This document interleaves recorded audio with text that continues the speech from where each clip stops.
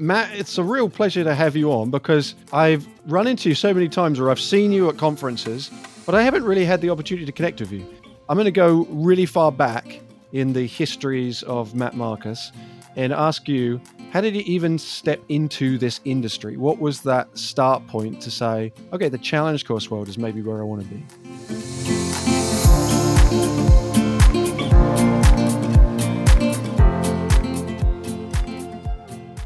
My introduction to challenge courses, I think, was kind of traumatic. I had interviewed back in 1997, I think, at a wilderness therapy organization up in North Georgia. And the way they did the interviews was it was a 24-hour interview. You went, you had to stay 24 hours, get a real good feel for what the job was like, what living on site was like, what the kids you're working with was like. And my first day that I show up, the first thing we're going to be doing is cutting through the woods to make it so we can make an ambulance road to the ropes course that they had on campus. Because 2 days before, someone had shattered their leg on the ropes course. I didn't even know what a ropes course was. I was just there, okay, well, we'll cut down trees and clear this little road. And okay, I didn't know where the road was even leading, other than to a place where a guy broke his leg. I don't think I'm interested in the ropes course. That sounds like a bad thing. I don't want to do that. It ended up being better. I worked at that wilderness therapy program for about 2 years. Toughest job I ever loved, that's for sure. And there was a guy there, his name was Mike Latimer, and he ran the ropes course there and did it for decades. He's one of those people in our industry that does sort of this yeoman's work of just day after day, week after week, year after year, running people through courses, doing great facilitation, but they're not famous. They're not well known. They're just in their one little place. But he taught me sort of the basics. And so that's really sort of how I got my start. Moved on from there. I met a girl at that program, and she ended up going away to grad school at Georgia College, and I followed her. And that's where I met Jim Wall, who had written a book, The Complete Ropes Course Manual, with some other famous people in the industry. Carl Ronke, I think, was a co-writer on that, and Don Rogers and Catherine Tate. So had a lot of sort of more exposure to the ropes course world in that college work. George Mason University had a program where they were running ropes courses and they needed facilitators. So this is back in 2000. So I actually went up to a Kinko's and faxed in my resume. And by the time I got back home, the phone had rung and they left a message and said, yeah, come facilitate for us. I was like, great. Okay. Well, how often do you need me? And they were like, we have groups 7 days a week.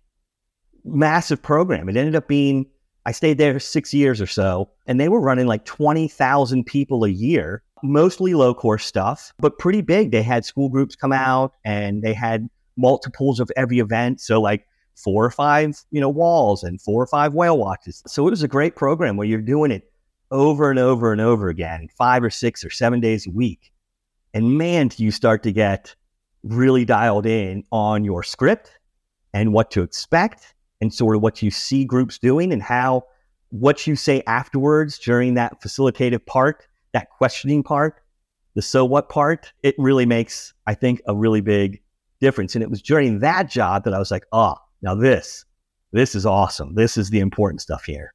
Let me backtrack a little bit. When I was in college, undergrad, and I was graduating, my dad clipped out an article from the newspaper, the Washington Post, and mailed it to me. And every year, the Washington Post would do the same article. And it was about this year's graduating class of college graduates and the jobs that students were getting and the job market that the country was in. And this is in the mid-90s. I'm graduating. He sends me this article, and I'm reading the article. And this woman who's just graduating is very excited about her next job. She is getting me on the team that is going to redesign the cottage cheese tub for Kraft. And I thought, oh my God, one, I don't even like cottage cheese. I hate cottage cheese. And so reinventing the tub so that more people buy more cottage cheese, I cannot think of any worse possible job. I think the article had the exact opposite effect. That's why I didn't do it. There was no magic in that kind of work. But seeing the way these kids, and they were mostly fifth and sixth graders, but some middle school and some high schoolers, and we had corporate group as well, the way they interacted so differently. And I think more importantly, the way the teachers would make comments about how they had not seen their student in that way before. And a little bit of a light bulb went off to the teachers. These kids are better than I thought. These kids are smarter than I thought. These kids are, behavior-wise can be a handful, but if I just reroute it differently, it has a good outcome. And that would happen fairly regularly when you're doing it as often as you're doing it, 5, 6, 7 days a week. So I love that. And then eventually I had been there enough years and I was now managing that program as the assistant director of that program called Hemlock Overlook. And the other great part of that job was then I was like, the client isn't just now the teachers, and the client isn't just now the kids going through the program. It's that staff that I'm working with and helping them see that magic and helping them make that magic happen. That was good stuff for me. I loved it. For the most part, if you go back far enough in our industry, most trainers were builders or constructors of the courses. They built them and then were like, I guess I have to show people how to use it. Now we've got to a point where there are a lot of trainers that have some great background in education. And I think that these skill sets are things that trainers may or may not have, but need to work on. And I think that's what can make sometimes those trainer credentialing or qualification conversations a little tougher, because those are a little harder to define between, or can I teach someone how to tie a knot? Or can I teach people how to be accurate, attentive facilitators? And then also, how do I project that? How do I help people learn? Harder things to try to narrow down, but really important. Yeah, I've worked with a lot of staff over the years, and there are certainly ones that are perfectly adequate. They're good. They are good facilitators. They are technically sound. They ask good questions. They listen well. They follow up. But again, good, fine. Wouldn't get rid of them. Love them, right? Solid workers. But then there's those others that are just out of this world spectacular. And I don't know what that secret sauce is exactly, or how you train that or teach that or develop that, other than just have it be shared and highlight and point out to other staff and go, see what just happened there? Did you see it? Did you notice it? Did you see how it affected the group? And if they start to just pick up on that, I tend to find that that helps. Another one of those training pieces I think would be helpful too is media training, which sounds odd. I'm not giving interviews, but the idea of giving short, clear directions to an activity that you're about to do is better when you know what you're going to say and you say it short and sweet and almost scripted. It also helps get rid of the ums and ahs that we all tend to focus on and make mistakes of, and it just slows people's listening down. I think it's more important now than ever in a sort of a TikTok world where people expect short and concise, and you can't edit when you're live. That the period during the pandemic where we had to enter the virtual space, there were a lot of people in the industry who were like, this is the death of the industry, right? All the things I used to be able to do, I can't do. And then there were others who were like really jumped on board with the virtual. And I think that I truly credit the podcast for me in terms of improving my facilitation just by interviewing people, listening to people, and picking up on what they're saying, and also the editing that I have to do on the back end. You talk about those ums and those ahs and the way that we speak. Those things have improved, I think, my ability to be able to facilitate, but also ask questions in a moment, reflect on activities, because I'm having to ask questions of people. But those skill sets are, I think, a real challenge for others to be able to adopt, or at least they see them as a barrier. What's your recommendation of how someone might be able to improve their ability to interact in the media world? Because I know that you, with CDI, you work with the social media and the marketing for CDI. So what's some things that other practitioners could do to try to improve or get better at this? Yeah, that's an interesting one. I mean, obviously an acting class would help you in sort of a public speaking role, and a public speaking class certainly couldn't hurt. And that media training probably would help. But those are that's kind of advanced, I think. One of the ideas that makes sense to me is just the idea of getting out of the rut and recognizing your ruts. I've been in this industry now, long time, decades. And I get in those ruts. There's like activities that I like, and I'm going to start with this one, and then we're going to go to that one, and then we're going to do this third one. And it works great for 7 groups in a row, and it makes perfect sense, and it did exactly what I wanted it to do. And then that 8th group, wow, they throw me a zinger and it doesn't work. And the activity was a terrible choice because they just weren't ready for it. And I have to look inward and go, that was a mess up. And I told the rest of the group, the rest of my facilitators, this is how we're going to do it. You're going to do awesome and it's going to be great. And then it sucked. And I got to go, sorry guys, that's on me. I own that one. Big mistake. We didn't do nearly as well as we thought we did on this one because I got stuck in a rut and I thought it would keep working and it didn't. And some of that is, asking your group of fellow facilitators to call you on it and say, it's okay. I will not have my feelings hurt when you say, you seem like you're in a rut. We've literally done the same thing. It's our 8th time in a row. Should we maybe mix it up? This group might not be the same. Is there something that you did or you used to do that was repetitive? You talk about doing the same things over and over again. That if you were to look back at, you would say like, I shouldn't have done that, or that was a mistake in those moments. Oh, that's a good one. There was that classic methodology, I think, back in the day, whatever that means, of ordering a program in such a way. So you're going to do these warm-up activities, and then you're going to do these sort of low impact, low ground activities. And then you're going to build it up to a bigger, more difficult ground activities. And then you can go up in the air. And that is the arc that shall work. And I guess if you were, Carl Ronke teaching back at a high school and you had an entire semester to cover and you had to think of a way to cover, 8, 12 weeks of a class, yeah, that made sense. You needed an arc. But that arc didn't translate well to a group that was here for 6 hours or 4 hours or maybe less.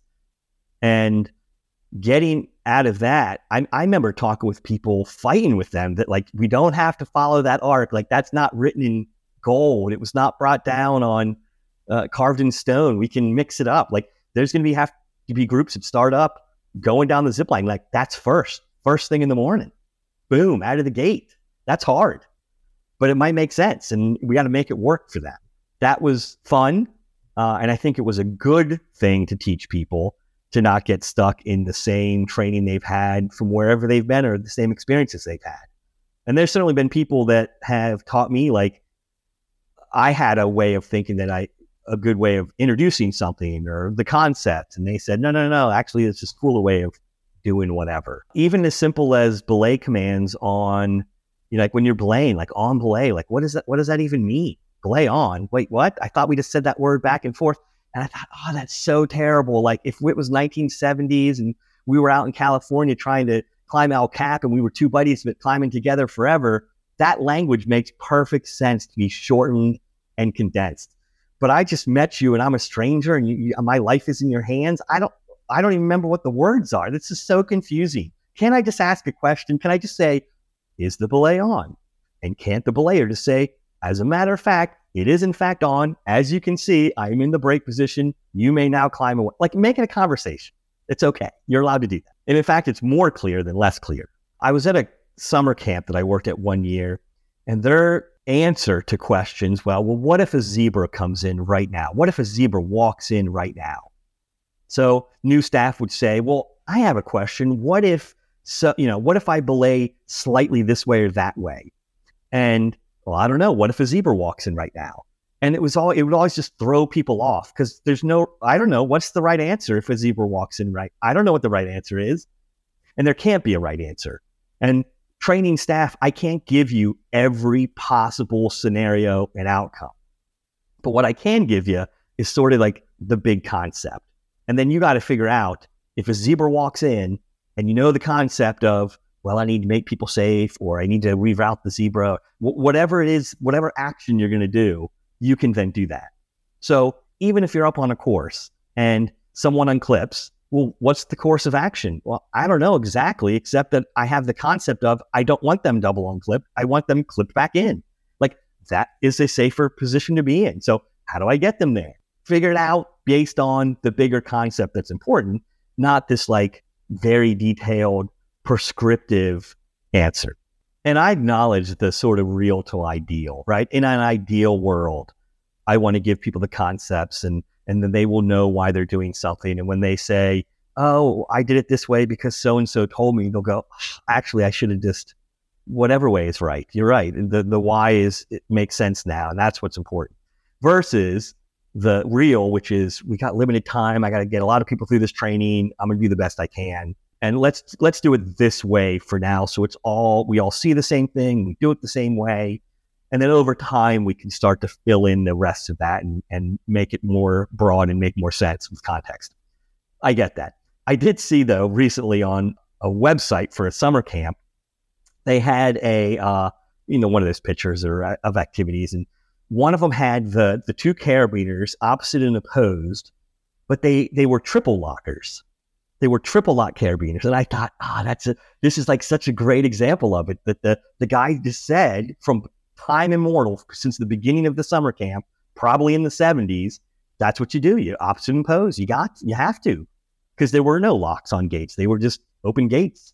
And it made sense then. And so that was just a fun thing to see. And maybe it just kept going over time, and that's just the easier way to train it. And it's summer camp, and they have this period, people here a short time, and there's lots of turnover. And again, that's the real, not necessarily the ideal. So let's just do it the same way and keep it simple. I get that too. For summer camp listeners out there, know that for the most part, when trainers come to your site, we might do a quick Google search on your website and look for photos of your challenge course, because that gives us good information about certain things like that. The number of times I've seen stuff like that and been like, okay, just so you know, I saw on your website you were spending a lot of money on carabiners for your over redundancy because of a tradition and history, and maybe you haven't had training recently, and that normally gives you a good indication of there's been a lot of in-house training. Let me ask you this. I'm going to go pull back now. We've looked at yourself. I'm going to zoom out a little bit to the industry at large, because you've served a lot for ACCT. You've done a lot of work for ACCT, even serving on the board. What's your overview of maybe where the industry has gone in the last decade, and maybe with that information, where do you think it's going to end up going? Yeah, that's interesting. It's sort of a line chart, I'm thinking, right? If we, whoop, whoop, whoop, what's the chart on that? I was having a conversation with someone recently about years ago, let's say 4, 5, 7, that sort of window, where there was this really new growth of the commercial course, the pay for play, however you want to word that, which was different than courses that were at summer camps or were at colleges and universities and sort of that realm. And it changed. And there was a lot of growth, and that was great for the industry. It was a little bit weird for the industry. I think we went through some rough waters, but in the end, I think it's been great, right? There's been growth. We are a bigger industry because of it. There's more people in it. Products have been developed and created that are safer and better and faster and wower and shinier and all that good stuff. And I like that. I had predicted years ago in my own head that was not going to last forever. You were going to fill in all the geographic points that it made sense, right? So if you're at the beach and you have lots of tourists coming through, this is going to be awesome. You're in Gatlinburg, holy cow, let's just build another zip line. There's literally an endless amount of people that will ride. And Gatlinburg might still be true, but that was not going to work everywhere. And they were going to build courses in places that didn't make sense and didn't have the traffic, and eventually they would go under. But even with COVID, not that many went under. I thought there would be more, but there weren't. They did great. Everybody did awesome. Best years of courses' lives in terms of numbers and revenue and all that. So I think my predictions of what would have happened didn't come true. And I wonder what the future is. I don't know. I sort of feel like there's still room for that washing out. I feel like there's still room for consolidation, both in the operator side and the ownership of courses side, as well as the builder and construction company side, that there's some consolidation room there. So I think some of that will happen, that the industry will shrink in the number of owners and players and companies, but that industry-wide, it'll continue to stay even and grow more slowly than it did in the past. But I think growth is still there. The separation between the commercial and the educational, which I agree felt there was a chasm almost between those at some point, that there's been a bridging of the gap in that I've seen a lot more awareness that facilitation skill from an educational perspective is a really, really helpful thing for a operator or a guide on a commercial course to have. That was a troublesome time period. I think there was a lot of butting of heads kind of with those two groups. But I agree. I think they have started to come together and see the benefit that each side brings, particularly the commercial side. When they're really new to the industry and they buy some land or put up a course and they're just hiring guides, and it's sort of the trained monkey mentality. I'm going to train this person to just do the technical part, and this is the technical part, and boom, boom, boom, boom, boom, get them in, gear them up, get them over, get them back in, and maybe get a tip. Great. But I think once they start coming to the conference and they meet people where they really do see some of that side of the facilitation part and the education part, it really expands the idea of what a commercial course can be and the value that that brings with not a particularly extra amount of cost. So, I mean, how much does it cost to train a guide to be a better facilitator? Some time, sure, but not an outrageous sum of money. So I think there's some benefit to that. Back in those 2012, 2013, that era, I would go on some of these commercial courses, and I was from the educational side, so I was going to stand my ground, and we were better than them. And I think I had some of that internalized feeling as well. And I went on some of these commercial courses, and they were meh, some of them, but then some of them were really good. And I was like, oh my God, these guys are going to kill us. They're really good. Like, it's the best of both worlds. But I didn't know if that was going to be the exception or the rule. And I tend to find now it's getting, in the last year or 2 years that I've been out on some of these commercial courses, they're good. The guides are good. The training is mostly good. Obviously, the construction part industry-wide is pretty great, but that operational side is pretty good. I think post-COVID has been a little bit tough because finding staff has been hard. And because finding staff has been hard, they don't have as much experience. They're newer. And so I think we've seen that in sort of the injury data that user error and guide error has been sort of the cause of some of these accidents and injuries. And I hope that over time, now that we're past that COVID age and the economy is starting to balance itself out and employment sort of balancing itself out, we start to get back to that era where it's just really great staff. They have good experience, they're getting good training, and they're doing great work, whether it's at a commercial place or a summer camp or a nonprofit or a university. It's all just great across the board. I'm going to end the question on something. I wrote an article for API, Adventure Park Insider, titled Mapping Career Paths.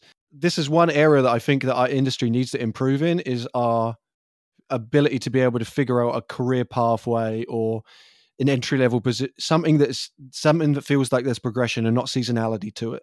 From your perspective as from sales and marketing, what do you think that the industry could do better or should do better in order to bring in a new generation workforce?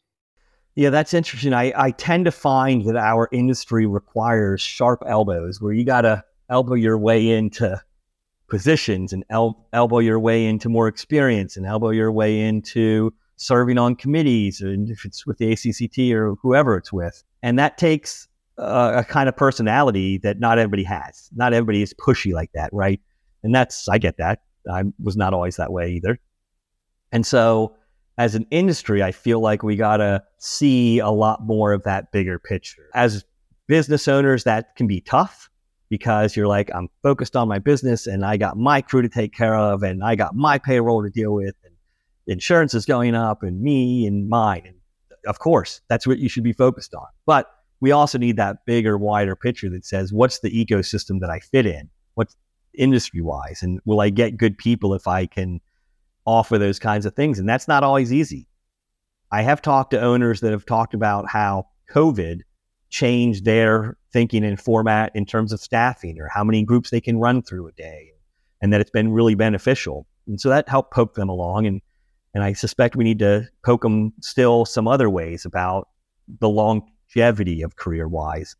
And there's certainly great general managers of courses who they're not the owners, they're just general managers that work for owners that are having some pretty solid careers and doing pretty well. But yeah, I think there just needs to be more asking and telling people that, yeah, you're welcome here, you're allowed. And I don't think that always happened real well, to just say to people, I'm glad you're here.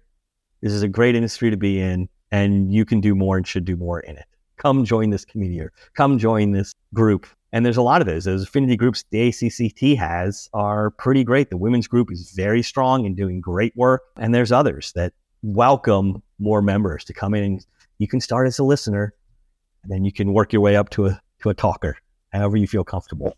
Most of us didn't know this industry existed until we kind of fell into it or just came in. So what that demonstrates is maybe the overall marketing of the industry at large isn't as great as maybe we could have it in terms of promoting the good work that we do. And just saying we're available and saying we're there, I think those are important. And we get so isolated in our own stuff and our own bubble that we forget to reach out. So yeah, I encourage people who are listening to this just to mention to at least one or two other people that maybe are outside of this industry that we exist. At least to say, like, this is the good work that we do, and maybe you'd be interested in it too, because I think that's how a lot of us got involved.